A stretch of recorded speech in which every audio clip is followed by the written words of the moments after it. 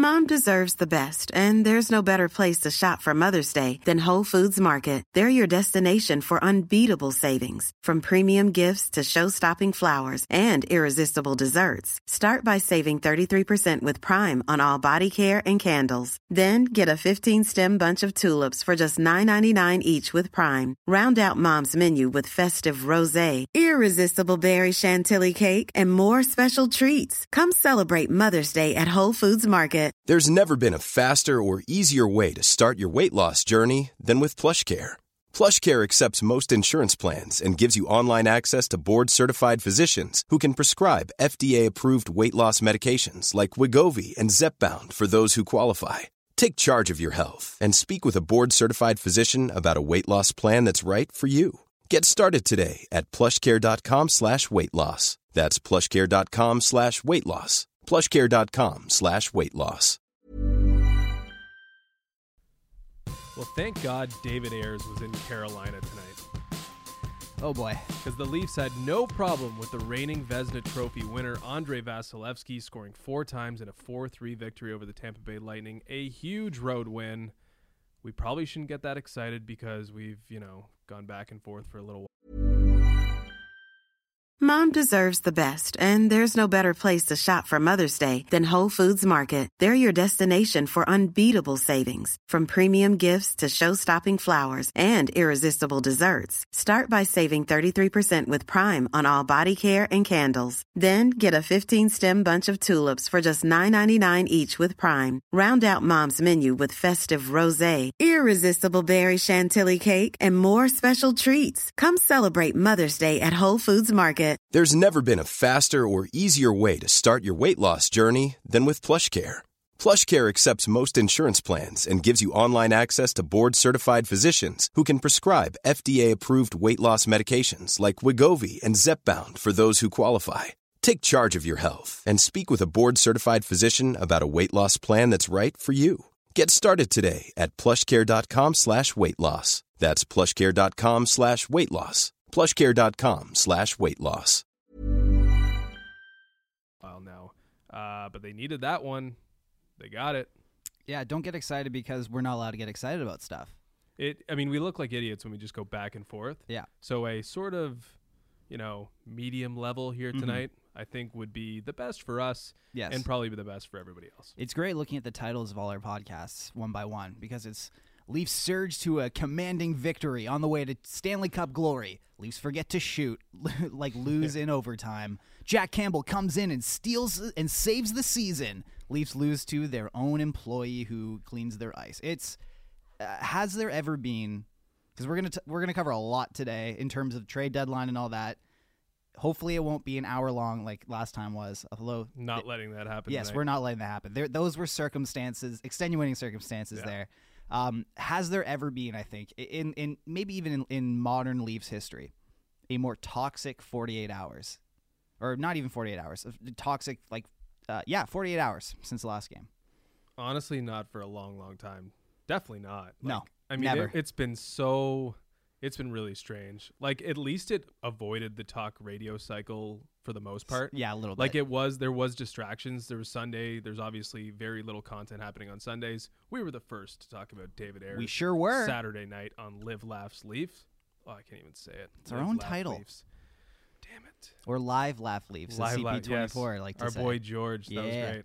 I love George. Anyway, and then Trade Center was sort of a welcome distraction. It wasn't like a funeral coming in to talk about hockey on Monday because there was a lot of exciting things happening, none of which involved the Leafs. But at least there was a little Callie distraction. Rosen. Hey, that Kadri trade incrementally better. Yeah, very exciting. Yeah, very very exciting. Thought of you because that's stuck in your craw, that Kadri trade. So now they get an asset back. Well. It's even now. We'll probably get to it, but we are now confirmed that Tyson Barrie is a rental, and the Leafs traded Nazem Kadri for a rental in Alexander Kerfoot. But I think we can get into that at a different time because we should be happy. The Leafs went into Tampa Bay, knocked off maybe the best team or the hottest team, or at least the most dangerous team in hockey right now, and they looked okay doing it. So what has to happen next? That is my segue to your takeaway. Well, what has to happen next is they do this for an extended period of time. I mean, it's nice. Again, like how many times have we seen the Leafs come out? They're pushed to the precipice, like the precipice of their season imploding. This has happened like more times than I can count this season.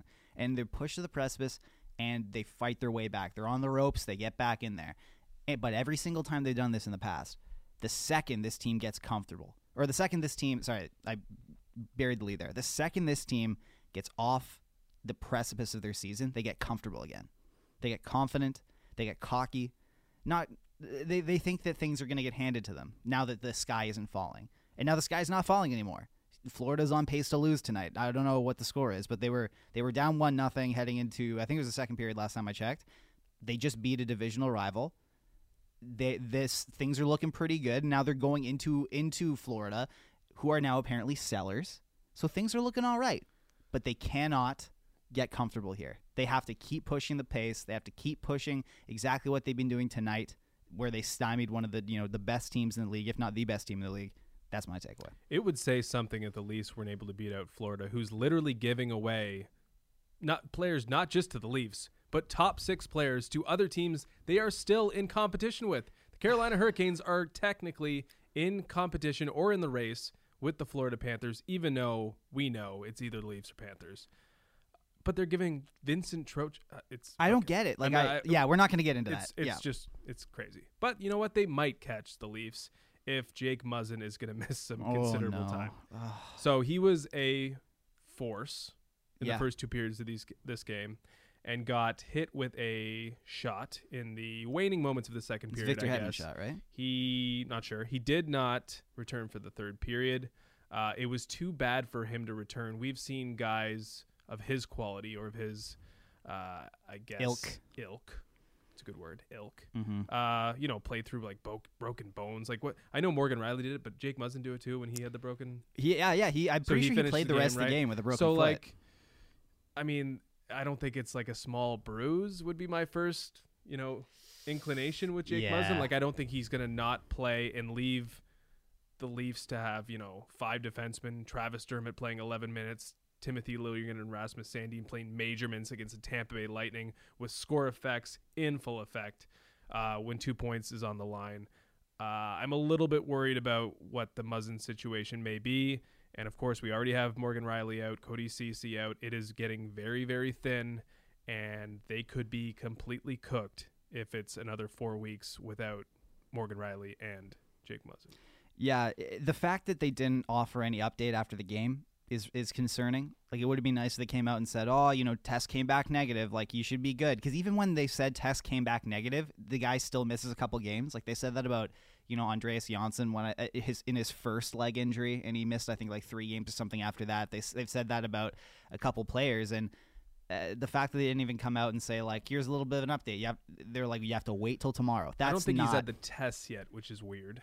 Yeah, well, I think he's going to undergo further tests. That's what they said. Further tests. I don't know how many tests you do. Like, I've never been behind the scenes in a like every time I got hurt in the GTHL, they went, "Is there bone still in your body? Okay, you're fine. Then keep going." I'd like to think the first test would reveal if there was something truly damaging done. So okay. But I have no idea. Let's read into this deep because we've been playing doctor too much on this program. But you would think just to try and make a positive spin out of this, because we got to get that balance of being negative and positive. Okay. We have to get that sweet middle ground, that gray area. You would think, like you said, that if they had done an initial test tonight and it said his hand exploded, I feel like we would know about that by now. So if he's undergoing further tests, then that's probably to see, okay, well, it's a minor thing, but how minor is it, or how, something like that.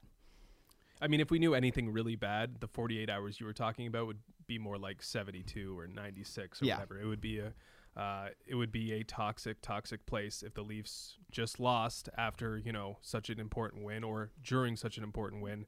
The guy that's really the glue for this defense right now, holding everything together. Who they just signed. In the absence of, obviously, Morgan Riley and other spare parts. So I think we have to look ahead now at Florida, just because, this is sort of the lead, right?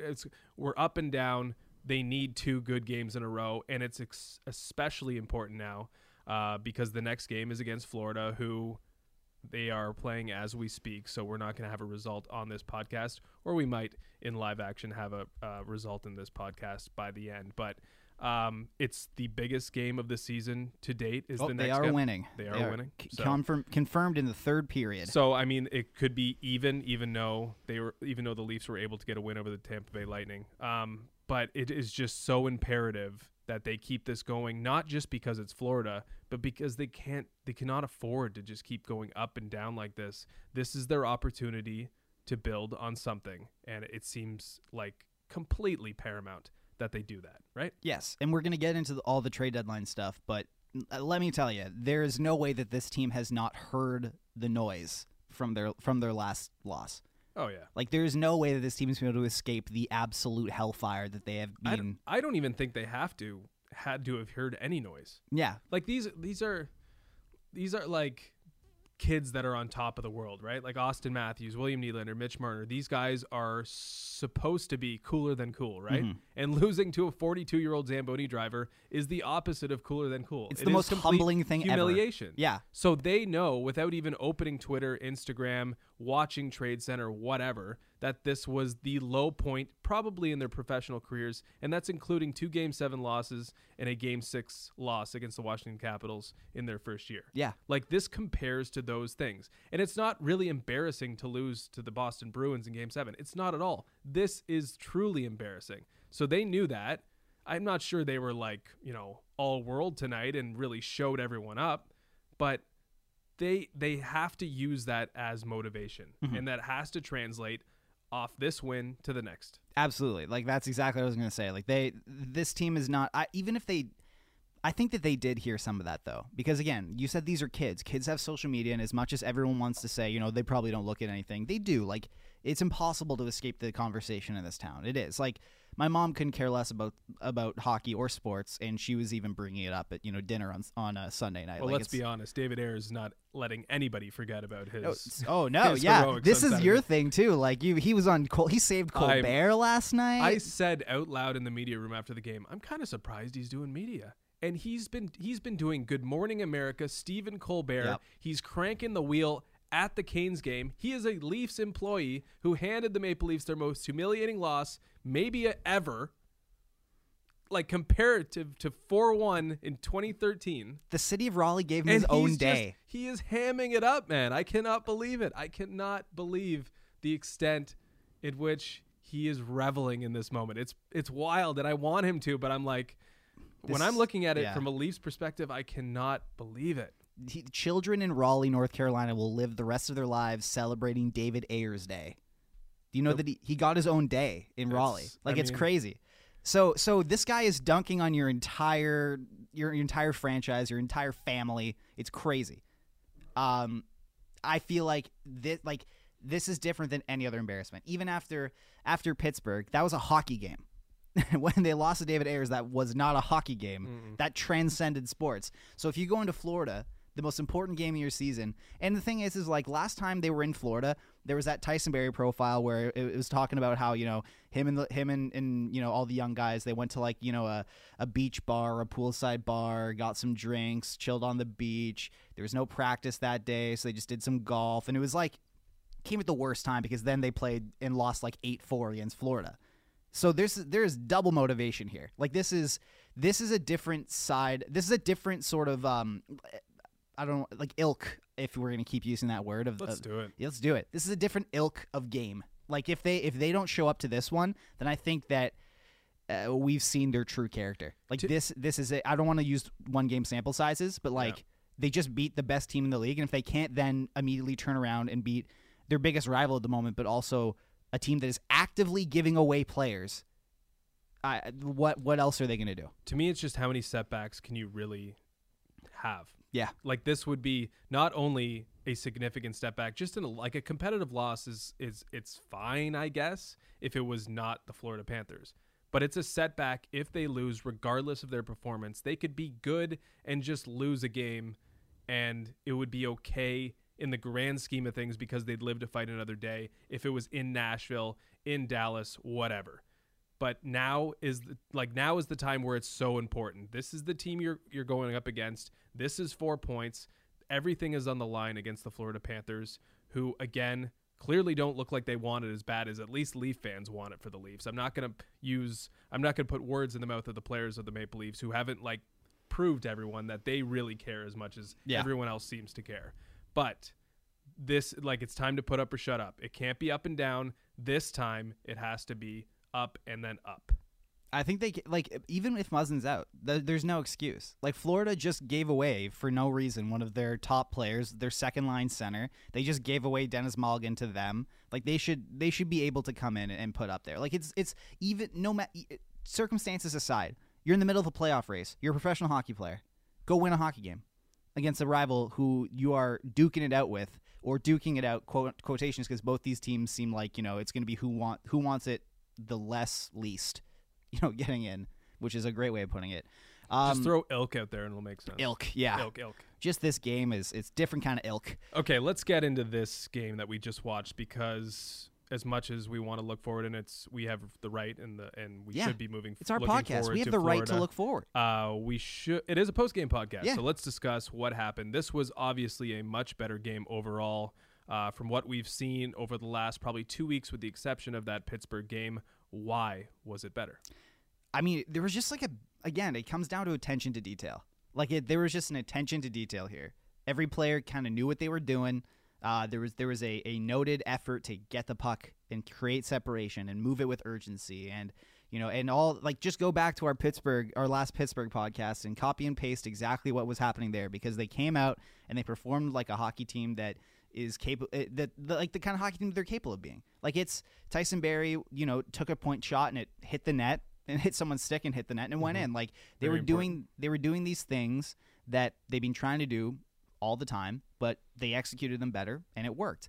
And the big players stepped up. That was the biggest thing for me, is that a lot of the big names stepped up. Jake Muzzin, I mean, we don't know how long he's going to be out, but that guy called the team out again in Pittsburgh a while back, and has just done nothing but walk the walk since. Like, he's stepped up offensively, he's stepped up defensively. He's been the ultimate leader, and I honestly think, like, hot take here, take the A off Marner's chest, put it on Muzzin's. What are we doing here? The guy's got a glorious beard. That has nothing to do with it, but I just wanted to throw it in there.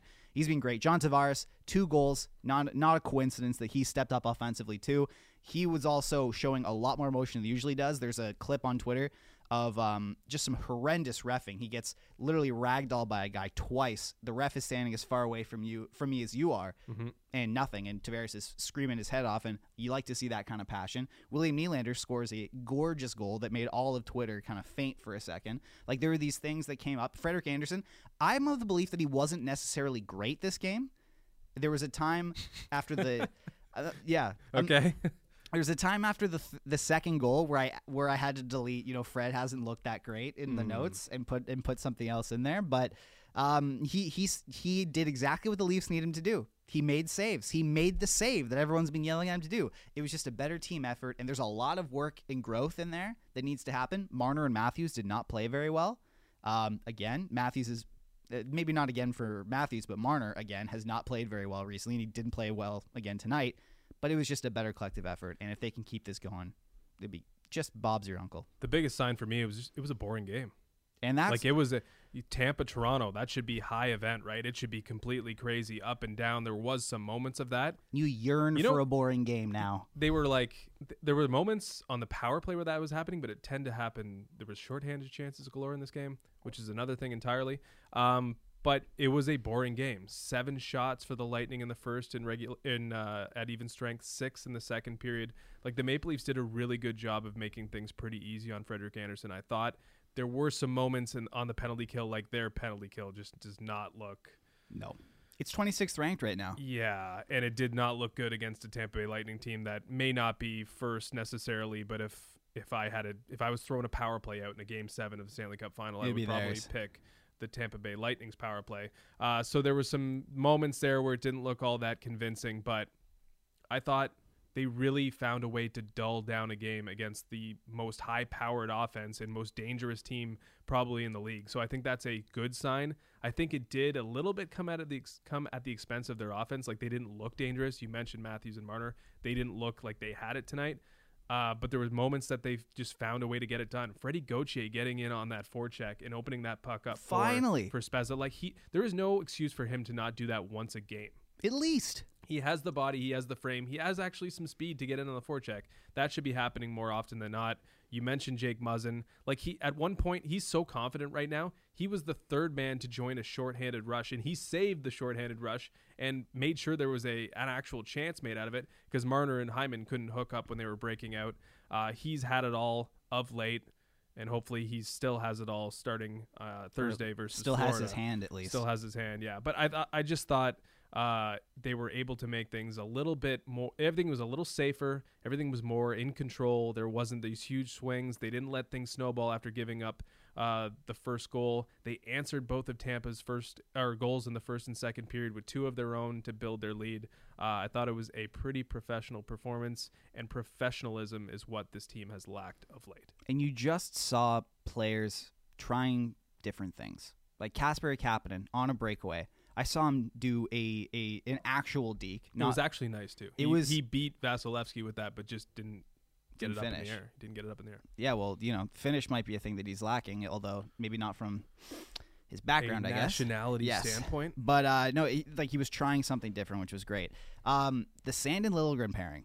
I'm all for giving them more minutes. I'm all for trying, but they got eaten alive tonight, and not even after Jake Muzzin went out, like before. Yeah. Things actually improved somehow when Jake Muzzin went. Like Hockey doesn't make sense. Because I was like, man, Sandin's numbers are going to take a dive here, and they weren't actually that bad. When I did look at it, I'd have to look again to see. But we saw exactly what's going to happen when the playoffs roll around, if indeed the playoffs do roll around. Because if they're playing together, teams and good teams are going to do everything they can to get their big guys out against those two. It happened on the first goal.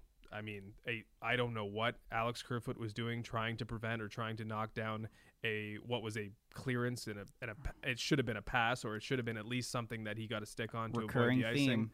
But an inability to get the puck out from Kapanen, and all of a sudden Stamkos and Kucherov were bearing down on Sandin. He was over aggressive, and he just got sort of turnstile by the two of them for the opening goal. I think they're gonna be targeted, and I think they do.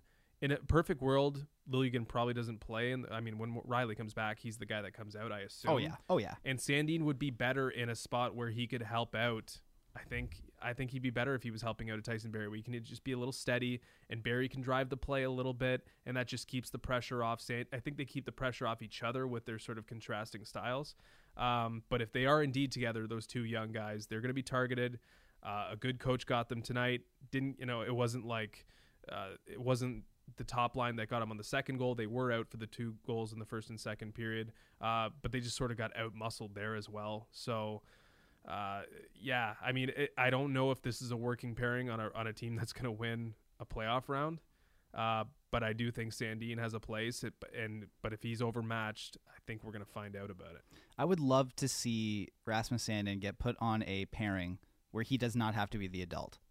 That's a good way of putting it. Like even with the Marlies, ever since he's come to North America, he has always been forced to be the adult on his pairing. I like that from a developmental standpoint. Absolutely. But when you're trying to win games here and everything, situations change. Like he was with Liljegren on the Marlies, and they were arguably the best pairing in the AHL together. But Sandin was absolutely the alpha on that pairing. And then he goes up to the NHL, and briefly he plays with Liljegren or whatever, and then he plays with Ceci, and he absolutely has to be the adult on that pairing, because anyone who Ceci plays with is gonna have to be the adult on that pairing.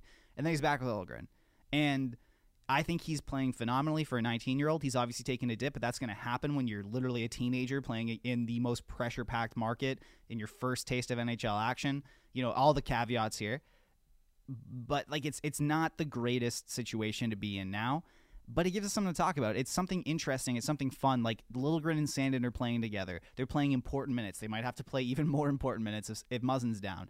And the fact that they were able to take a Muzzin injury and run with it is pretty. It's pretty impressive. Like Rasmus Sandin was out in the final minutes of the game, shutting down the Tampa Bay Lightning, holding on to a very one goal lead. Like this is important. Well, for those who weren't like keen on Jake Muzzin sticking around, I know it's not a perfect comparison, but this was kind of what it's going to look like. Mm-hmm. Travis Dermott playing 11 minutes in the third period. Rasmus Sandin holding a 1-goal lead against the Tampa Bay Lightning in the waning moments. Like, Justin Hall continuing to play way over his head in terms of where he should be slotted. Like, it is... it makes for a huge deal right now, obviously, if he's missing, because there's no safety bars there. There is nowhere to hide because they have what they have now. They even traded like their reinforcements in the AHL. Like, I would think Muzzin's out. Okay, like you can dip into the AHL and you can get this pains me to even say this, but you can get like a Ben Harper. Oh wait. He's in Nashville. Mm-hmm. Oh, but okay. I guess like a Jordan Schmaltz. He's played in the NHL. Nope. He's been traded too. So I actually like off the top of my head, this is how far gone I am from Marley's coverage at this point. I don't know who they would call up on the back end. It'd be Rosen. That's why they got him. Yeah. Like literally, if Jake Muzzin's out, welcome back to the NHL, Calle Rosen. Yeah, but it's Marty Marincin time. I think they'd trust Rosen over Marincin at this point. They might. So I mean that's a pretty bleak outlook, right? And it's this is the most depressing conversation we've ever had. But you know what? If we'll worry about Thursday, but they did a pretty commendable job holding that lead against the Tampa Bay Lightning. It was obviously the Lightning completely owned the period. All the metrics would favor them in a complete landslide, and they maybe they should have tied it. Maybe they earned a tie with the way they dominated that play. But the Leafs battened down the hatches, and they found a way to keep it out of their net, at least on 2 occasions in the third. With just a hodgepodge of guys. Yeah. Like, the pairings were absurd by the end of it. You couldn't even, like, track them, really. Like, It was just next one over the boards. Whoever's sort of caught their breath went back out there. This is going to be great for possession stats on Natural Stat Trick when you're looking for time on ice with and time on ice without, to see, like, for Corsi with, Corsi without. It's going to be like disaster. Oh man, Tyson Barrie and Tyson Barrie and Timothy Liljegren, when they're paired together, they have great possession together. Oh wait, they meet together for like 35 seconds. Okay, it's going to be interesting. Last thing from this game, with the way Dermott was able to sort of spearhead, protecting that lead. Could this potentially be a turning point or a launch point for his season? I hope so. I mean, it's people. Okay, an employee of Yahoo Sports, Thomas Williams, he loves to be the contrarian. And when Dermott got beat on one of the goals, I went, what has gone on with him? Like, we know he's better than this. We've seen him be better than this. What is happening with Travis Dermott right now? And he was like, Dermott leads the Leafs in goals above average. I'm like, please ask me if I care about that, because he's clearly not doing anything. And then he proceeded to do a lot better. This has been the most odd season from Travis Dermott imaginable, because this is a guy who used to be energetic, jump up into the play, maybe even throw the body around a bit, be really active and engaged on defense. And we've seen just a lethargic player. And this was at least hinting towards a bit the Travis Dermott of old. And if he can take this and make a trajectory out of it, then there you go. Like you're essentially getting back a defenseman. Yeah, I'm not sure I'm sold on GAR as a reliable metric. No, like have we gone too far? Have numbers gone too far? There's always numbers. That's the beauty about stats. They're always self-serving. You can find a way to pad your argument with stats. Remember, kids, there's always numbers. Always numbers. Okay, let's move on from this game. I think we were pretty brief. Yeah. Maybe too brief? No, we're probably right on. I think, you know what? This is a part one. I think right now this is a part one, like the Florida. It's not a trilogy. The Florida series. This is the part one of the Florida series. This is a new. You don't watch movies, so you won't get any of this. I know, but there's a movie series called Star Wars. Have you heard of this? Yes. Okay, so I'm going to combine this into. This was the first half of this was A New Hope in the first half of Empire, and now Florida will be the last half of Empire in Return of the Jedi. Can they bring it on home? And I think we'll really understand where this team is at on Thursday night. I will not understand any of that, but I will know a little bit more about the Leafs Thursday. So let's go back to Monday and the trade deadline. Mm-hmm. The Leafs did absolutely nothing of note. They did something. They brought back Calle Rosen, and they jettisoned Michael Hutchinson, who can no longer sit in the dressing room and look kind of sad. Yeah, does he? Okay, hot take here. Does he get a video tribute when he comes back to Toronto? Oh man, I didn't think what do you even that. put in there?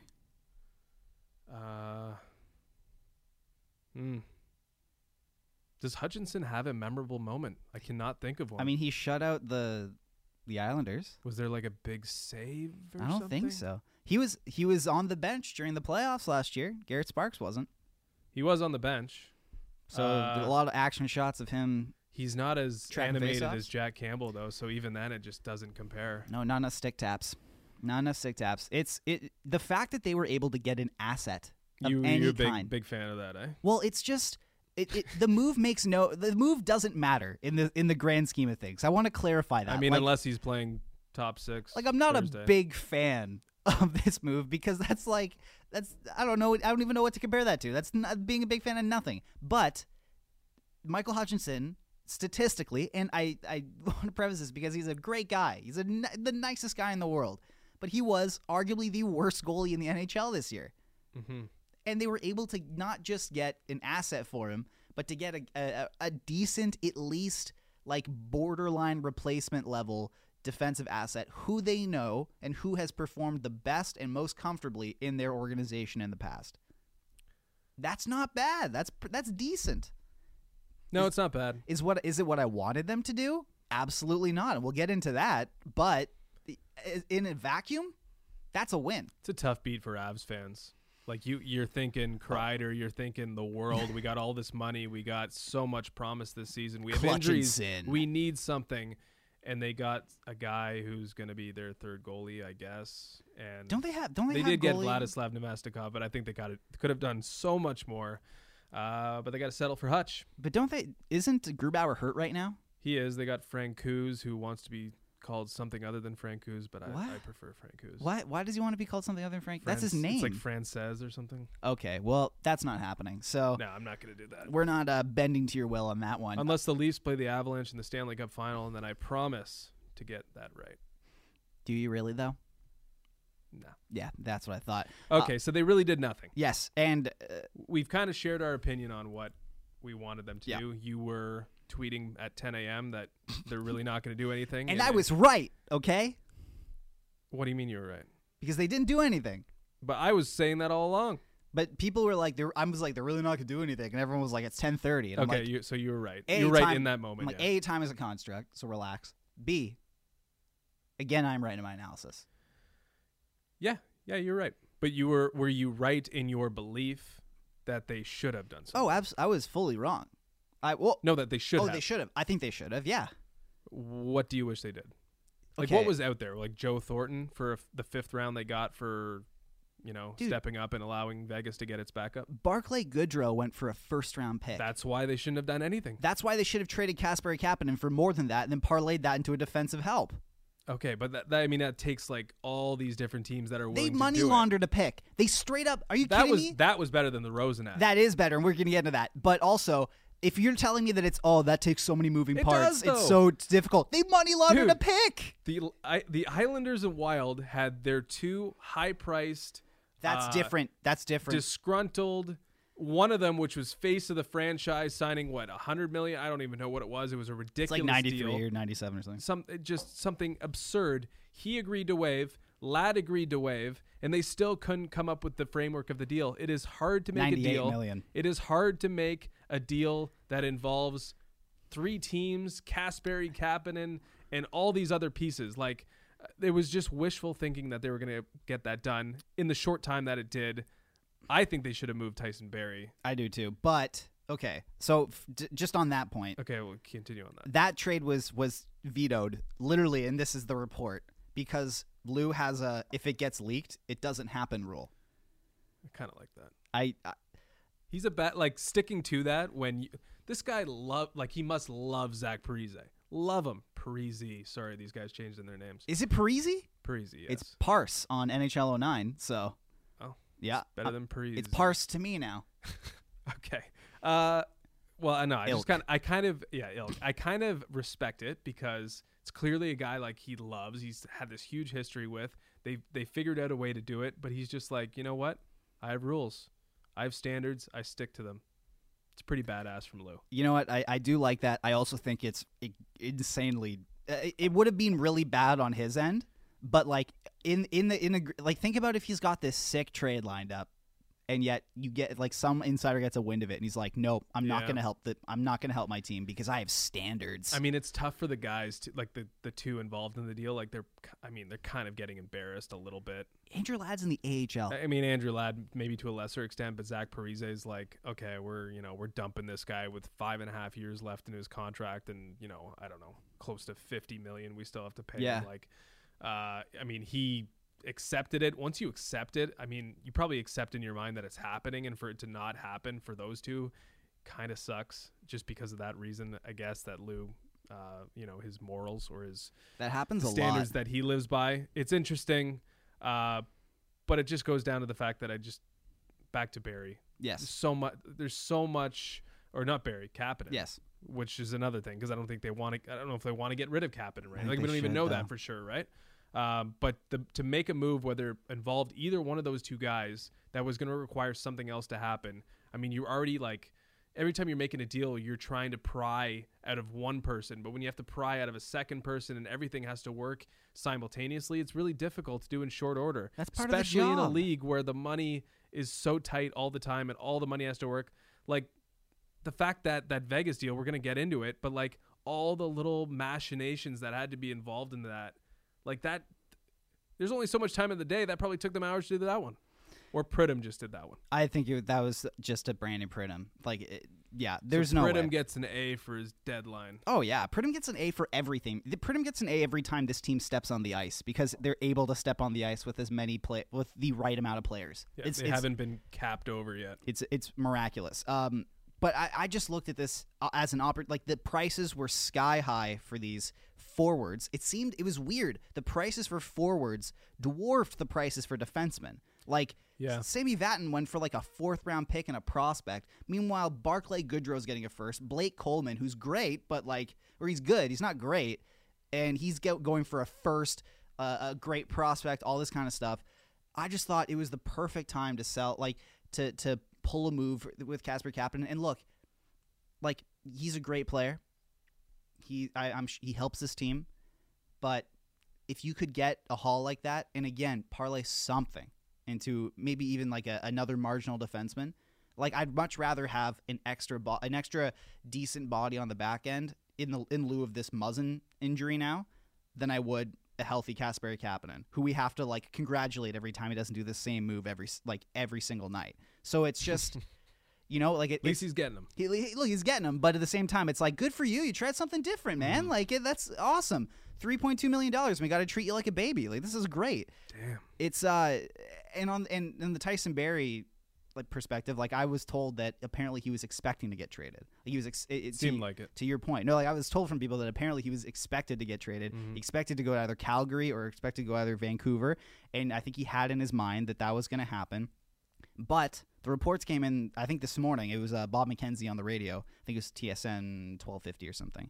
He said that apparently the offers for Barrie were around the same margins as the Eric Gustafsson or as the Vatanen ones, or as the Vatanen deals. And as well, Myrtle said in his piece today that essentially the price that was set for Barrie from the Leafs was astronomical, and he was essentially set priced not to sell. He was priced way too high. Wow. So. I don't like that move for them because you're putting Tyson Barrie in a pretty awful position. Needlessly. So if you're just dangling him for the you're trying to appease the fans, I don't know who you're trying to appease, because there's not many, if you're trying to appease a small group of fans who wanted him gone or just notice that it's really poor asset management, that's not a good way to go about business. I think I think he was in a lose-lose situation. He was. Because they weren't going to get much from Barrie, it seems. If they purposely priced him out, that's another thing. But look, you're going to keep him. You're probably not going to go very far this year. It's not looking particularly optimistic in that regard. And we're going to look back on this Kadri deal as being Kerfoot and the Barrie rental that you would have never made that deal right now, renting for Tyson Barrie. Knowing what you want, knowing what we knew now, yeah. So I think it was a really tough position to be in. But again, if you're going back to the asset management thing, making the move would have been the smart thing over adding, in my view, because Tyson Barrie, while they're obviously short on defense right now, he's not a guy that was a solution for this team. they, when you have Jake Muzzin, you're trusting Sandin and Liljegren with big minutes as is. I mean, I think the move would be to get rid of him rather than to add. But I really think he was in a lose-lose situation, and he just went with the status quo. It's also like he's really well liked in the locker room. Apparently, like he's very popular. I think that's like a league-wide thing. Yeah, but he's very well liked in the Leafs locker room. That's what everyone's come out. That's what Myrtle said on the Leaf Report today. That's what the reports are and everything. And I think that trading Tyson Barrie would have been a stomachable move to gut the team and say, no one is safe here. Like we just traded, we traded Nas for this guy, and now we're dealing him for assets. I thought you were gonna say the other way around, like it would be like discouraging to the room and they don't deserve encouragement right now. Like it's but and that's part of what they maybe that has something to do with the way they played, because his name has been out there for the last 2 weeks, and maybe they're just like, you know what, like what's going on? Like this is our guy, and you're gonna give up on us, like, and that's not give up on him. But I mean, that's not the most mature thing or mature way to look at it. But also, it's an understandable way to look at it because is it?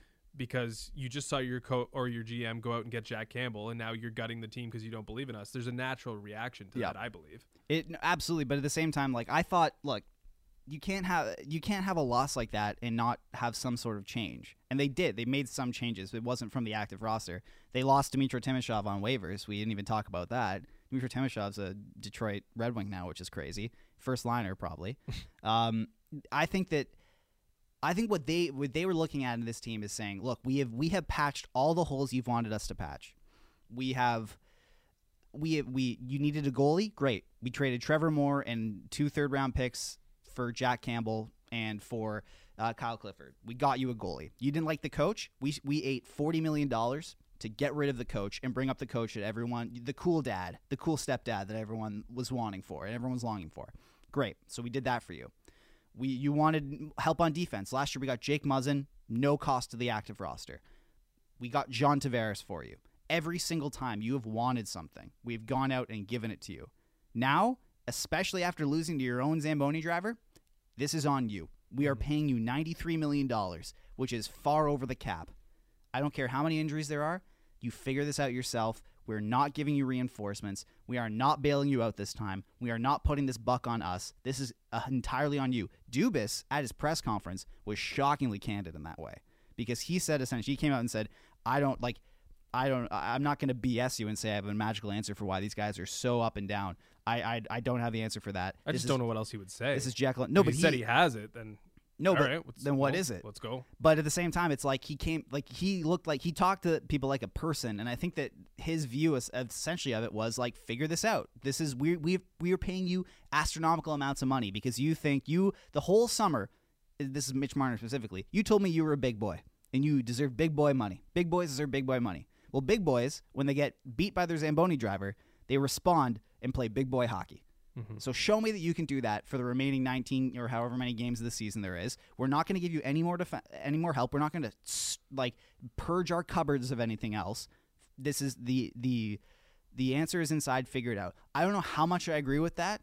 I think there's merit to it. I would have liked to see in the context of the season, and we'll get into kind of that, but it's a worthwhile message, I think, in a vacuum. I agree wholeheartedly with it. I said it, I guess, maybe a week, 10 days ago. A million times, that's too. what I believed in, that they just had to figure this out themselves because they don't need any more handouts. And Brian Hayes on Overdrive said the other day, like, this team has been handed everything. We've been saying that too, but even Justin Hall, he brought up the thing. Like, you played good for 25 games after being in the press box for 71. And then all of a sudden we gave you $6 million over 3 years. Like every single, like I know they're trying to get ahead of things and get things done quickly, but there was no resistance there, right? Yeah, there was no resistance with Hall. There's no like, you know what? We love what last season. We didn't love what you did down the stretch though, so let's find something that works between $1 and $2 million instead of $2 million, which was probably the premium on you. Like everything, Dubas has not dug in with anyone, and the salary cap is not why they're struggling this year. It's really not. It's not at all. No. It's miscalculations on his part and underperformance on the part of the players, I believe.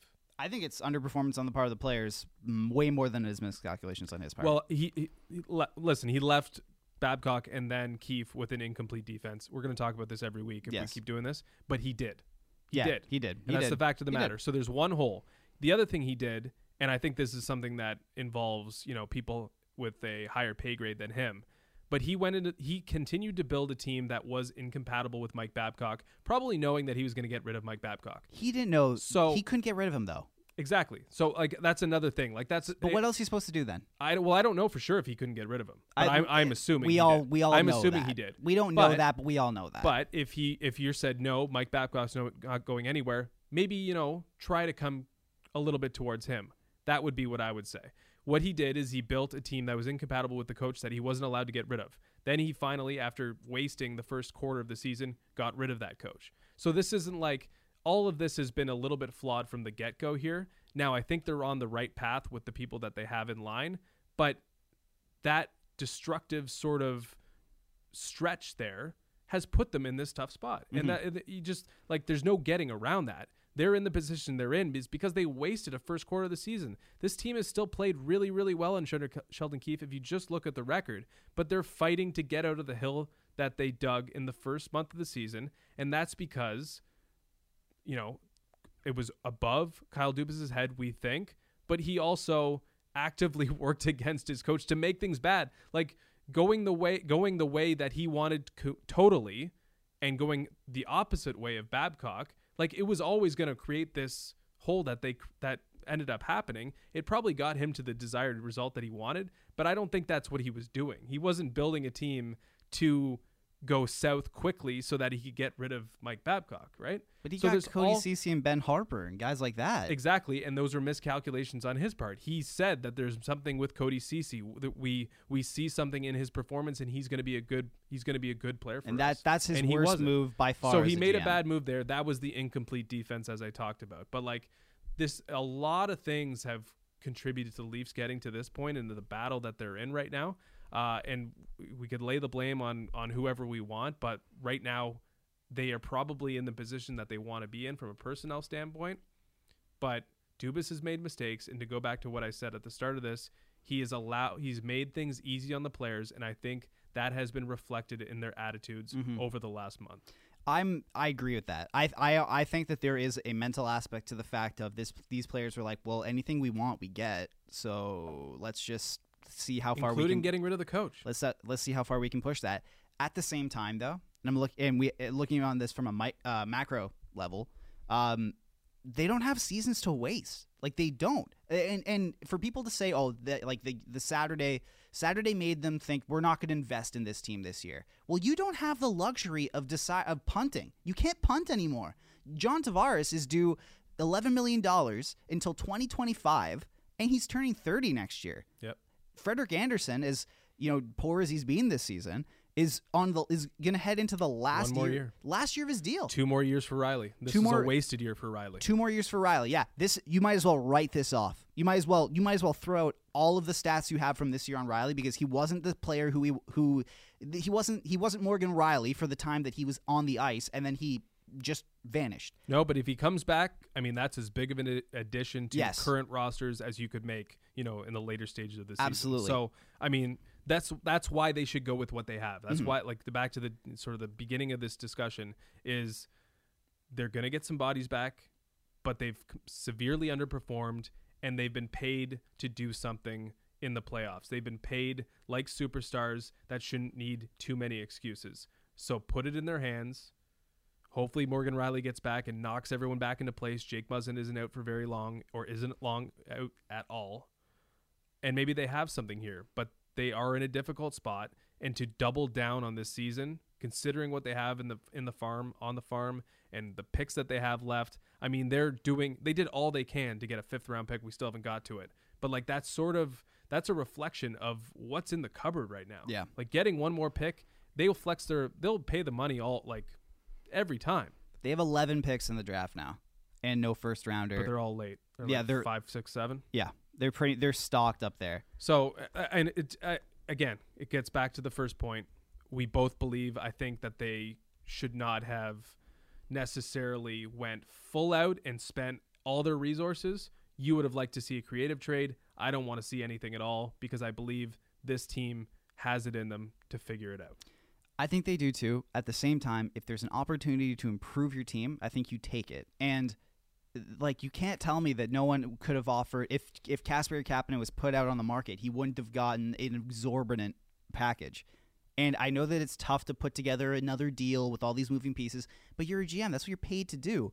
And yes, I think that there are answers internally.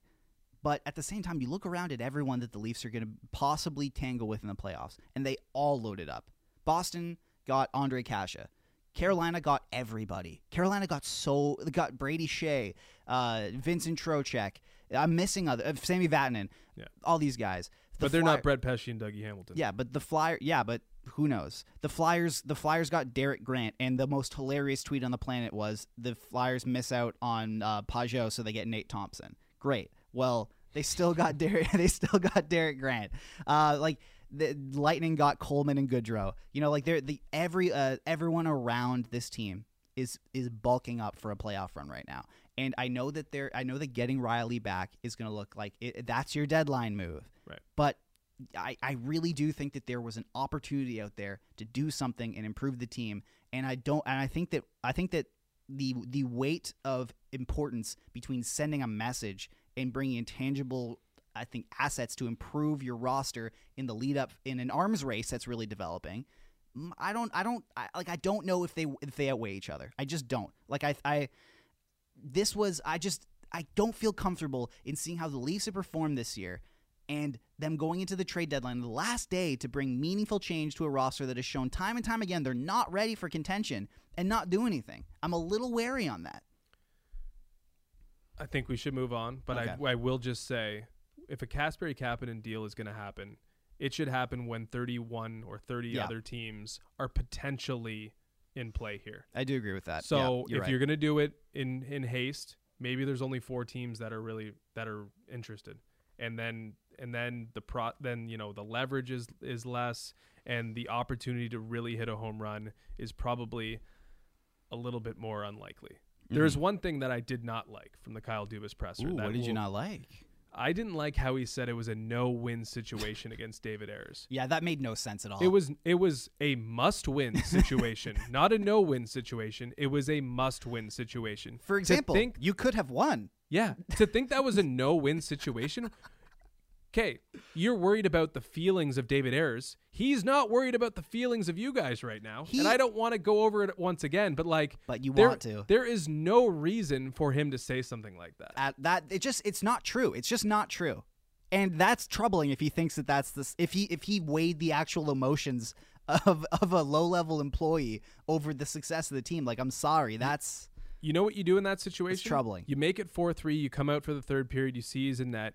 You play hard, straight-line hockey, some of what you did tonight. You create scoring chances in the first 5 minutes. You don't allow anything on Frederik Andersen. And you take the lead. And then what do? You play like the Carolina Hurricanes play. You sit back. You don't embarrass the guy. But you get a lead that's comfortable and win a game that you should win. It was a must-win game, not a no-win situation. The fact that he said, no win is such a slap in the face. I usually think that Dubas handles press conferences very well, but to use the word no win when the alternative was your team winning the game, your team winning, the only thing that matters is winning hockey games.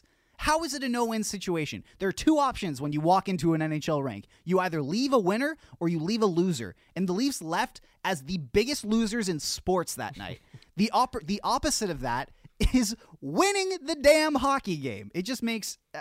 It was win a game you shouldn't win or be a punchline. I'd much rather be the bully than be the guy, than be the people who are getting dunked on a national scale. Not even be the bully, just be the guy, just be the person that should win the game in, a mature and, professional manner. And then just being gracious to the person that you ended up beating, which was your 42-year-old Zamboni driver. LeBron James, Game 7 of the NBA Finals. If everyone on the Warriors gets hurt, and he has to, and the main primary guy who's defending him is Gary from accounting. He's going to embarrass Gary in front of everyone watching. Then he's going to sign his shoes after. Yeah, and put him in Gary's hands. And do a jersey swap, and it'll be great. LeBron James doesn't have to take the drink out of the beer, but he's got to make the shot over over whoever hapless defender it was with the Toronto Raptors. Just don't drink the beer, win the game. It's just like, it doesn't matter who's there. Elite athletes, elite talents, winners win no matter what is happening. Winners win no matter if they're the David or the Goliath in the situation. So to say this is that was a no-win situation is such a weak concept. Is such a this. I don't think that Dubas is the culprit for a lot of the mentally weak aspects of this team. I think it's entitlement. I think it is, the fact that everyone is young. There are barely any players above 30, and the players who were above 30, opposed to Jason Spezza, were making way more than they should have. So there was always an entitled situation around the team. But to say that it was a no-win situation, that is playing into just the defeatist, loser attitude that this team has shown. And I really hope that that's not how he thinks about most situations like that. And I hope that was just a slip of the tongue or something. I think he was under a little stress. I wasn't actually there. We were doing a lot of stuff in the studio here, but he looks stressed. Oh, yeah. I mean, a long day of, calling GMs and trying to get something done is going to be probably, you can probably see it on someone. He's probably wearing the stress of the day. He was wearing his press conference cardigan. He was. It's a good cardigan. It is good. He was, but he's usually real polished and really first day of training camp. He's saying everyone's name. He's he's on it, right? Yeah. Does he say your name? He said it once. Wow. He's well. That's nice. Yeah. On the first day. It's a first day thing. Anyway, last point is that the Maple Leafs money laundered to get a pick. We promised we'd get there, and we are. Martin's Dzirkals went somewhere for a fifth round pick. I've seen that name written down a bunch of times. Have never said it in my life though. It's Dzirkals. Yeah, no, I got it now. I covered 4 games with him on the Marlies in 17-18. Didn't do much. Went back to the ECHL. Said, I don't like being in the ECHL. I'm never playing for you guys again. And we never saw him ever again after that. There you go. That's we won't see him again. But end of an era, though. The Maple Leafs used their financial flexibility, which is amazing. They took on $1.1 million of Robin Lehner's salary from Chicago to Vegas to buy themselves a 5th-round pick with Dzirkals. Yes. Boom, you got it. Quick learner. And now, they've got one more, lottery ticket in their pocket for this summer. But, a pretty good job by them, or a pretty good job by Brendan Pridham to at least add to what was a largely nothing day. The thing that's tragic about Martin Dzirkals is that he's actually pretty good. Okay. He's Scott Wheeler, he always does his prospect rankings and his prospect breakdowns, and Dzirkals was always one of the honorable mentions of intriguing talents. If his hockey sense improves, just watch out, because he's got all the skill in the world. But he was never going to play for the Leafs. He asked for a trade. And again, this goes back to another thing. I don't want to go on a tangent, so I'll try to keep it brief, but all of these players who are asking for trades on the Leafs, we've heard Timashov, Ben Harper, Jeremy Bracco, and now Martin Dzirkals before. I can't imagine that. How does that conversation happen? For some of them, I get it. I think the one thing that they do is they promise a lot. They promise money to these guys to come over, and it's pretty much, you're going to get paid, but you're probably going to be in the minor leagues. Mm-hmm. But they probably say, if we find a way to get you somewhere else, we'll get you somewhere else because we're going to pay most of your salary, and maybe we can get you. So that's maybe something that goes into it. But Timashov never should have made this team. That was never really on anyone's radar to make this team. Lasted 150 days of making NHL money. I'm not sure if it was all guaranteed or what. But he lived the good life for a long time. Yeah. He lived life in the show for a long time. Under two coaches. And then he had the audacity when he should have probably only been here a couple weeks, if that. He should have been I thought he made the team only because they had to get all the way to the cap so that they could maximize their LTIR. So he was only a throw-in on this team to make sure that the money worked. That's my belief, at least. I don't know that for a fact. But he decides, you know what? I'm not playing enough. Yeah. I'm not playing enough. I can't believe I should be in this lineup. The gall, the sheer audacity to walk. Pretty remarkable. I tweeted out, but it is it has entered my brain the last little bit. I can't imagine imagining Dmytro Timashov unironically, straight face, knocking on Kyle Dubas's door or office and be like, "Hey Kyle, do you have a minute?" And Kyle goes, "Sure, Dmytro, whatever. It's great to have you up here." Walks into his office, sits down. "Can I get you a thing of water? Can I get coffee or anything?" "No, it's good. It's fine." No, just a trade. So what would you like to talk to me about? Sorry, I ruined your story there. I would not like to be here anymore because I feel like I deserve more. Oh, you're the same Dmytro Timashov who was a healthy scratch on the Marlies in December, right? When you got pounded by the Providence Bruins 8-0 on your own home ice. You're that same Dmytro Timashov? Oh, cool. Yeah, you're not getting a trade. I'm not doing that. I'm not spending. I'm the GM of the most important team in the NHL. We are in cap Armageddon right now. I am straight up committing tax fraud to keep this team salary cap compliant. I'm not spending an iota of my mental bandwidth on Dmytro Timashov. It boggles my mind. It's pretty remarkable. But it was a very unremarkable trade deadline by the Leafs. It was. Yeah. Maybe we'll always have next year. But it was a great trade deadline overall. So it was pretty good. It was fun. We have that to keep in our hearts. What we will keep in our hearts is a result. That was a terrible segue. Thursday night, Florida Panthers, Sunrise. Power through. Sunrise, Florida. The next most important game of the season for the Toronto Maple Leafs, who really, really need that one, don't they? Yeah, they sure do. We will break it down then because this is only Act 1 of their Florida trip, and we need Act 2 because that's how some movies work, and you love movies, and I don't. I sure do. You are right in that analysis right there. That was another terrible segue, so we're just going to leave it there. I'm done. Bye. Mom deserves the best, and there's no better place to shop for Mother's Day than Whole Foods Market. They're your destination for unbeatable savings, from premium gifts to show-stopping flowers and irresistible desserts. Start by saving 33% with Prime on all body care and candles. Then get a 15-stem bunch of tulips for just $9.99 each with Prime. Round out Mom's menu with festive rosé, irresistible berry chantilly cake, and more special treats. Come celebrate Mother's Day at Whole Foods Market.